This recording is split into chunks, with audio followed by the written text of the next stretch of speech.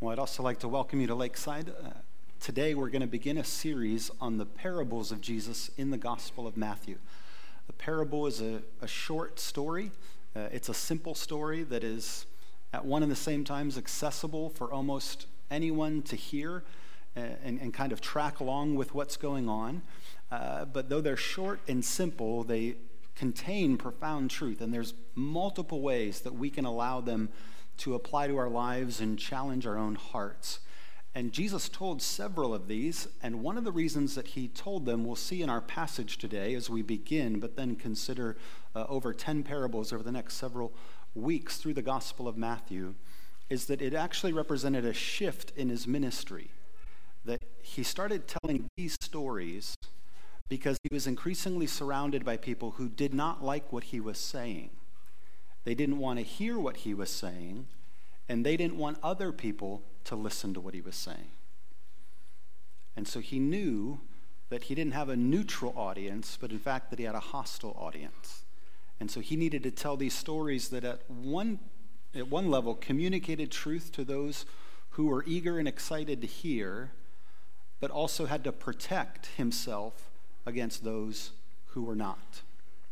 I have friends who serve in parts of the world where they're not free to share their faith with other people. One of them in particular, he's back in the States now, but because he'd been in a part of the world where there's not a lot of freedom to share his faith with others, when he writes about his experiences, he writes under a pseudonym, a name that is not his, the first or the last name. And so you could go up and read various things that he said, but he's specifically protecting his identity so that he doesn't get anyone that he loves and cares about in trouble where he had been serving. He has to write in code. He has to have a little bit of cover for the sake of those he loves. That's what Jesus is experiencing as he starts to tell these parables. So we're going to go to Matthew chapter 13. If you're using a Bible provided for you, it's on page 768. And we're going to read the first 23 verses of Matthew chapter 23. And then we'll unpack this initial, simple but profound story that he tells about a sower. Matthew chapter 23. That same day, Jesus went out of the house and sat beside the sea, and great crowds gathered about him, so that he got into a boat and sat down. And the whole crowd stood on the beach. And he told them many things in parables, saying, a sower went out to sow, and as he sowed, some seeds fell along the path, and the birds came and devoured them. Other seeds fell on rocky ground, where they did not have much soil, and immediately they sprang up. And since they had no depth of soil, but when the sun rose, they were scorched. And since they had no root, they withered away. Other seeds fell among thorns, and the thorns grew up and choked them. Other seeds fell on good soil and produced grain, some 100-fold, some 60, some 30. He who has ears, let him hear. Then the disciples came and said to him, why do you speak to them in parables? And he answered, to you it has been given to know the secrets of the kingdom of heaven, but to them it has not been given. For to the one who has, more will be given, and he will have an abundance. But from the one who has not, even what he has will be taken away. This is why I speak to them in parables, because seeing they do not see, and hearing they do not hear, nor do they understand. Indeed, in their case, the prophecy of Isaiah is fulfilled that says, you will indeed hear, but never understand. You will indeed see, but never perceive. For this people's heart has grown dull, and with their ears they can barely hear, and their eyes they have closed, lest they should see with their eyes, and hear with their ears, and understand with their heart, and turn, and I would heal them. But blessed are your eyes, for they see, and your ears, for they hear. For truly I say to you, many prophets and righteous people long to see what you see, and did not see it, and to hear what you hear, and did not hear it. Hear then the parable of the sower. When anyone hears the word of the kingdom and does not understand it, the evil one comes and snatches away what has been sown in his heart. This is what was sown along the path. As for what was sown on rocky ground, this is the one who hears the word and immediately receives it with joy. Yet he has no root in himself, but endures for a while, and when tribulation or persecution arises on account of the word, immediately he falls away. As for what was sown among the thorns, this is the one who hears the word, but the cares of the world and the deceitfulness of riches choke the word, and it proves unfruitful. As for what was sown on good soil, this is the one who hears the word and understands it. He indeed bears fruit and yields, in one case 100-fold, in another 60, and in another 30. And that's where we'll conclude our reading for today. So we see in our passage that even the disciples themselves begin to ask Jesus why he's all of a sudden shifting in his teaching. And the reality is that in Christ's life, the love that he is communicating to the world is actually opposed. There are people who are increasingly against him. If we would have started Matthew's gospel from the beginning, Matthew tells the story of Jesus quickly with helping us to see that not everyone is excited at his birth. There was a wicked King Herod who did not want a new king to come and who was willing to take even innocent life in the hopes that he would end the life of Jesus when he was born. And then being warned in a dream, they flee to Egypt. And then even in coming back, they realize Jerusalem is still not safe, and so they resettle in Nazareth. And from the very beginning of Christ's life, all the way up into his ministry, there's this sense that not everyone's excited, not everyone's thrilled, not everyone's rolling out the red carpet and welcoming him. There is real opposition going on. And as Jesus began his public ministry, as he was healing people and showing them love, he was doing it mostly. He made his home in Capernaum on the northwest side of the Sea of Galilee. But the word was spreading so much that people were coming from Jerusalem and from other towns to see who is this person and what is he doing and what does this mean for us. And as his popularity began to grow, people couldn't deny what was going on. Who is this person who can do these amazing things, who can heal people, who can miraculously feed them, who can even raise the dead, and then who can heal on the Sabbath day? He taught the Sermon on the Mount, and when everyone listened to him preach, they said, who preaches like this? Who has such authority like this? And as his popularity grew, others who could not deny what was happening started questioning how he was doing it. So if your Bible's still open, go back to Matthew chapter 9, verse 34. We'll pick it up in verse 33, just to give you a flavor. It says, "And when the demon had been cast out, and the mute man spoke, and the crowds marveled, saying, 'Never was anything like this seen in Israel.' But the Pharisees said, 'He casts out demons by the prince of demons.'" So here there's a group who can't deny what's going on and what everyone's seeing in front of their eyes.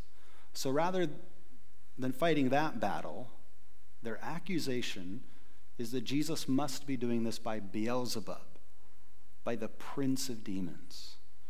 Yeah, there's power here. There are wonders and signs, but this has to be darkness. And then if you look in chapter 10 and verse 24, Jesus then says to all of his followers, "A disciple is not above his teacher, nor a servant above his master. It is enough for the disciple to be like his teacher and the servant like his master. If they have called the master of the house Beelzebub, how much more will they malign those of his household?" This is about as strong as an accusation as it gets. To accuse someone of being the prince of demons is to say that they are now supposed to be executed. The Pharisees saying that Jesus is doing this by the prince of demons, in their law and tradition, is to say he is guilty of a capital crime. And it says, if you would just read it straight through, they start to make plans for how to do that. They don't want him to keep healing people. They don't want him to keep casting out demons. They don't want him to keep feeding the thousands. And so as the opposition increases, they start to call what is good bad, what is light dark. And so we as Christians believe that in Christ coming, he is the light of the world come, and because of him, we have joy and hope. But for them, they're accusing him of being darkness. of spreading what is wicked. And so he's opposed by them. And it's because of that that now he increasingly, so when it says, and then if you go to chapter 12, verse 14, you'll see it says there, this is now because of a healing that he did on the Sabbath day. In verse 14, but now the Pharisees went out and conspired against him how to destroy him. And so Jesus challenges them in verse 24, knowing their hearts. It says, but when the Pharisees heard it, they said, it is only by Beelzebub, the prince of demons, that this man casts out demons. And so knowing their thoughts, he said to them, every kingdom divided itself is laid to waste, and no city or house divided against itself can stand. If Satan casts out Satan, he's divided against himself. How then will his kingdom stand? And then after Christ rebukes them, some of them say, okay, well, give us more signs. Give us more evidence. And in verse 38, he says, no, I'm not going to give more signs or wonders. If you were just interested in more information, you have all the information you could want. I have shown who I am. I've shown the power that I have and the love that I have and how gracious I am. And you're calling it blasphemy. You're saying it's from darkness. You're calling me the prince of demons. No. I'm not going to do another sign for you. The only sign you're going to get from here on out, he says, is the sign of Jonah, which they don't fully understand what that means at that point, but eventually they'll come to understand it. But he realizes if he does more, they're only going to oppose him more. And so there's now a guarded caution on his part to not bring about that opposition on them suddenly. And so when we read at the beginning of our chapter, verse 13, that same day Jesus went out and sat beside the sea and began to speak to them in parables. What day? The day they called him Beelzebub. The day they said that he's from darkness. That same day, he gathers a crowd, and the crowd gets big enough that he has to go out into the water and into a boat, and they're on the shore, and he starts to teach them in this way. And it's just a good point of application for us to realize, even in our own efforts to seek to love people, on many days it's hard to wake up and have a posture that isn't selfish and actually desire to love people. But when we overcome our selfishness and we're willing to love people, many times we think, well, if we just do that and if we love people, then it'll go well or they'll receive it well. And so many times that doesn't happen.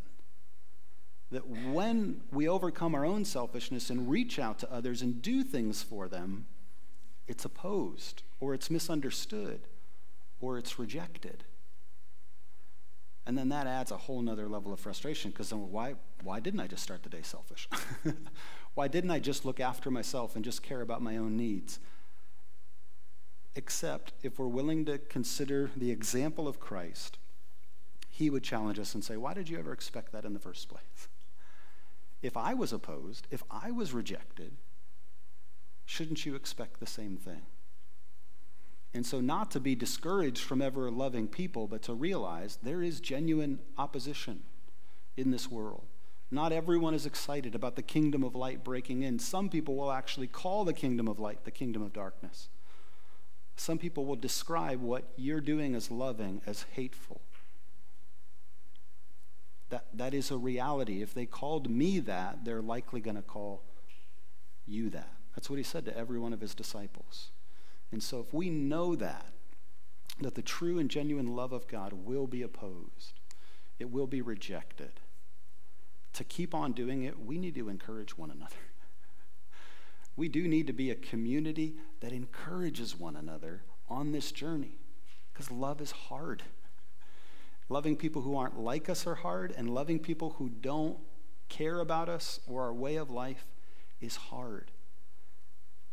And if we can acknowledge that on the front end, then we need to say, okay, now we need to think of ways that we can encourage each other, so that when that rejection happens and that opposition comes, we don't just step back and say, oh, I guess I'm going to choose the selfish way of life. I'm not going to try to love anyone anymore. But we can encourage each other. This past week in our home, we've had about 5 weeks now of time with my brother-in-law and sister-in-law who live in Paraguay. And they've been up here with their 3 kids for their summer break in the middle of our winter. And it's been such a good time. The things that you can't plan for, which is weather or physical health, we were pretty fortunate and blessed that none of our kids got sick or their kids in a way that we had to quarantine from each other, and we got to make the most of 5 weeks of them being in the country. The bittersweet reality of that is when we say bye to them, we usually say bye to them for at least 2 years. And 2 years is a lot of time, but it's especially a lot of time if you're only 2 years old. So their coming on this trip was the first time they're meeting our youngest son. And so as we're at the airport on Friday saying goodbye, they're all talking about, how old they're going to be the next time they see each other and what they might be able to do that they can't do right now. But we actually went to the airport because for them, still in some of the airports in South America, it's fairly common that people go with you to the airport and that's where they say goodbye to you or they welcome you at the airport. Used to be like that more here in America, but now the security is so far out that for most people, they don't, hang out with you in the airport because they can't go very far with you. But we said, no, we want to do this. We want to take our kids to go and to bid them farewell because we don't know when is the next time that we'll get to see them. And then as soon as it happened, there was such a goodness to it as they're hugging each other and taking pictures. But by choosing to do that and to go say goodbye there, it also meant it brought closer home the pain of the separation. Because as soon as they got down that security hallway and you couldn't see them anymore, you're just depressed. You're like, what is it going to be like the next time we see each other? And our oldest is the most sensitive of our kids. He just lost it. He's just heartbroken. Like, yeah, we can't see them anymore, and we don't know when they'll see them again. It's just hard. So when we got home, we were having like a snack, and it was just the 2 of us. And I said to him, I know that was really hard to do. Because by going there and not just saying bye at Grandma's house so it felt like every other goodbye, by being there, you knew it was a different goodbye, and it hurts. It's hard, but I'm so glad you did it, and you did a great job. And I wanted to encourage him because of how hard I know that it was for him to do it. And so I just said to him, a lot of people know things are going to be hard, and so then they just don't show up. They don't want to feel the pain of what you felt when you stopped seeing them, and so they just don't come. I said, I don't want you in life to not show up just because it's hard. And he looked up and goes, thanks, Dad. The day before, when I was trying to think of what to do to sort of say goodbye well, I wanted to get my brother-in-law's favorite ice cream is my favorite ice cream, which is Mitchell's ice cream. And we had tried to work out going up to one of the stores to eat it in person. It just never worked out in our schedule. And so when I looked up where could I buy this locally in Akron, so I don't have to drive 40 miles to go get it, I finally discovered that I can locally at Mustard Seed buy Mitchell's ice cream. I didn't know that. That was a good day on Thursday when I found that out. Because I'm like, this is going to be hard. It's going to be bittersweet. It's going to be emotional. So knowing that, I want to do something that's encouraging. I bought so much ice cream, they gave me a 10% discount without asking. Seriously, she's like, this is going to last you a while. I was like, no, I think it'll be gone by tomorrow. Like, it's a lot of people, we're going to enjoy all of this. But again, I don't want to run from it, but knowing it's hard, I do want to think of ways to add joy to it, to make it memorable and to be encouraging. We need to be that as a body of believers for one another. Are you sitting next to someone who's trying to say no to selfishness and love other people? Do you know how hard that is for them? Do you know how much they would appreciate just someone saying, I know it's hard, and I just want to tell you I think you're doing a great job. And if you need me to pick you up a coffee every now and again or a donut, I don't know what's encouraging to you, I don't know what your love language is, can I do that? Because I can't take away the hardness. I can't make everyone love you. Someone's going to reject you. Some of your days are going to feel impossible, and I can't take the pain away. But how can I encourage you? How can I support you? We need to be that for one another.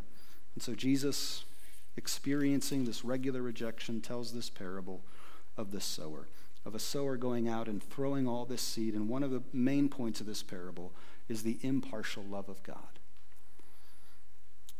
He throws it on 4 different types of ground, which if we don't have a sort of Middle Eastern context, we look at it and say, why are you wasting so much seed? Why are you throwing it not on good ground? But you can't picture Ohio or Indiana farmland here. All ground is rocky in Israel. There isn't the amount of farmland that we have. Some people's property is entirely on a hill and it's slanted. And there's not much division between where vegetables will grow and where it's just going to be hard enough that that becomes a path. But the whole point of the parable is not to decide ahead of time where you should make your investment and then put everything there. The whole point is that the sower just throws it everywhere. There is this impartial casting of the seed. No prejudging to say this is where I should spend my time or not, but just this generous God who's willing to do it everywhere, which if we've been reading Matthew's gospel from the beginning, we realize it's a wonderful thing that he does it. Because if he would have prejudged who was going to believe or not believe based on their background or their education, you likely would have been wrong. As you read Matthew's gospel, the people that are coming to Jesus for healing and saying they believe in him and they trust him, a centurion comes to Jesus and says, you could heal, and you don't even have to come and do it in person. You could just say it from here, and I know it would happen. And Jesus is like, wow, that's true, I can. And that you believe that, it's amazing. A Canaanite woman comes to him and pleads for mercy. And the Pharisees and the leaders who had the most amount of education and the proximity to the Old Testament that you would have thought would have been the good soil that fruit would have been born in, reject him. They're rock hard. They have no desire to pay attention to what he's saying or to listen to him. And so we see in the unfolding of the gospel that this impartial love of God means there is starting to be fruit growing in all kinds of places that you might not have thought fruit would grow. Matthew, the writer, is one of those people. He was a tax collector. When Jesus invited him to be one of his followers, it made people question and say, you can't really be the Messiah. How could you hang out with people like Matthew? The Messiah wouldn't hang out with people like Matthew. But Matthew's willing to follow. He's willing to be a disciple. The Pharisees, who should have been willing to follow and should have been willing to be a disciple, proved out that no, they weren't. And so the sower is impartial in casting the seed. And wherever fruit is born, there's a joyfulness and an excitement at the response that exists. We also see the patient love of God. For some, the first type of soil is just, it takes no root, it's immediately gone, the birds snatch away the seed. But then it describes 2 other types of soil where there's initially some positive fruit, and for the first one, it is received with joy, but the moment there's tribulation or persecution, it fails. And then the third one is that there's fruit, but the cares of this world and the deceitfulness of riches take it away. And so this is a simple story, but again, it's deep enough for us to enter into it and to say, in God's patience toward me, and life is full of surprises, would it be hardship and persecution that might undo some of the good work that God is doing in my life? Am I following him after him just as long as things go well, and as soon as things don't go well, I'm done? Or there's temptations in the other direction where things are going so well, I don't really think I need him anymore. I got a lot of encouragement from people. I'm getting a lot of affirmation in what I'm doing. And so I know I needed him at one point, but it feels like I've kind of outgrown him. And so there's this period of time where it seemed like there was fruit that was helpful and meaningful. And when you realize, as Jesus tells the story, there's none of us that are outside of the scope of the target audience to be humbled by it.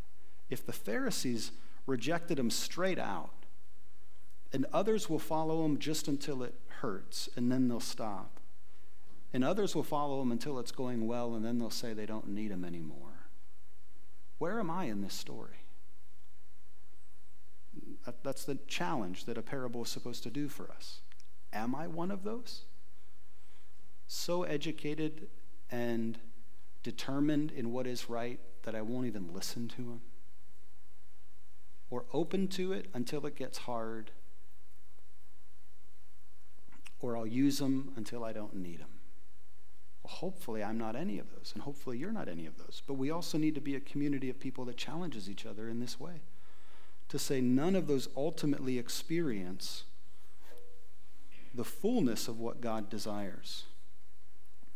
In his patience, he wants the fruit in our lives to work out over a long period of time, and that the fruit is not taken away by persecution or suffering, and it's not taken away by the cares of this world or the deceitfulness of riches, but that it is good fruit that continues to bear more fruit. So the quote on the back of your handout says, genuine faith will produce genuine changes in your life. What God wants to do with us, he wants to do over a lifetime and then for eternity. He loves us that kind of a patient way. He's not looking just to get us to do something today and then move on from it. He wants our hearts. He wants our soil to be the type of soil that then he can work in and keep on working in and keep on working. And then we also, after this story is told and many others, and it moves on to Christ himself, no longer couching anything in secret code or parables. And the rejection comes fully against him, where the people who called him Beelzebub actually put him to death. We see this wonderful miracle of his redeeming love. That in the same way that we're surprised that his true love would be opposed, he continues to live out his life in such a way that when that opposition comes and they fully and finally reject him on the cross, that in ways they don't even know, by putting him on the cross, he's offering to the world redemption, even to the very people who opposed him. It's his body broken for them, his blood shed for them, him on the cross saying, Father, forgive them, for they know not what they do. And when he rises from again, that's the sign of Jonah. And that's the sign that tells them not simply that he's powerful and a miracle worker and can do things no one's ever done before or teach in a way that no one's taught before, but it's now the definitive sign that says he loves me like no one's ever loved me before. He's loved me in spite of my rejection. He's loved me in spite of my ignorance. He's loved me in spite of the fact that the deceitfulness of riches or the cares of this world or suffering as it's come can so easily knock me off my track.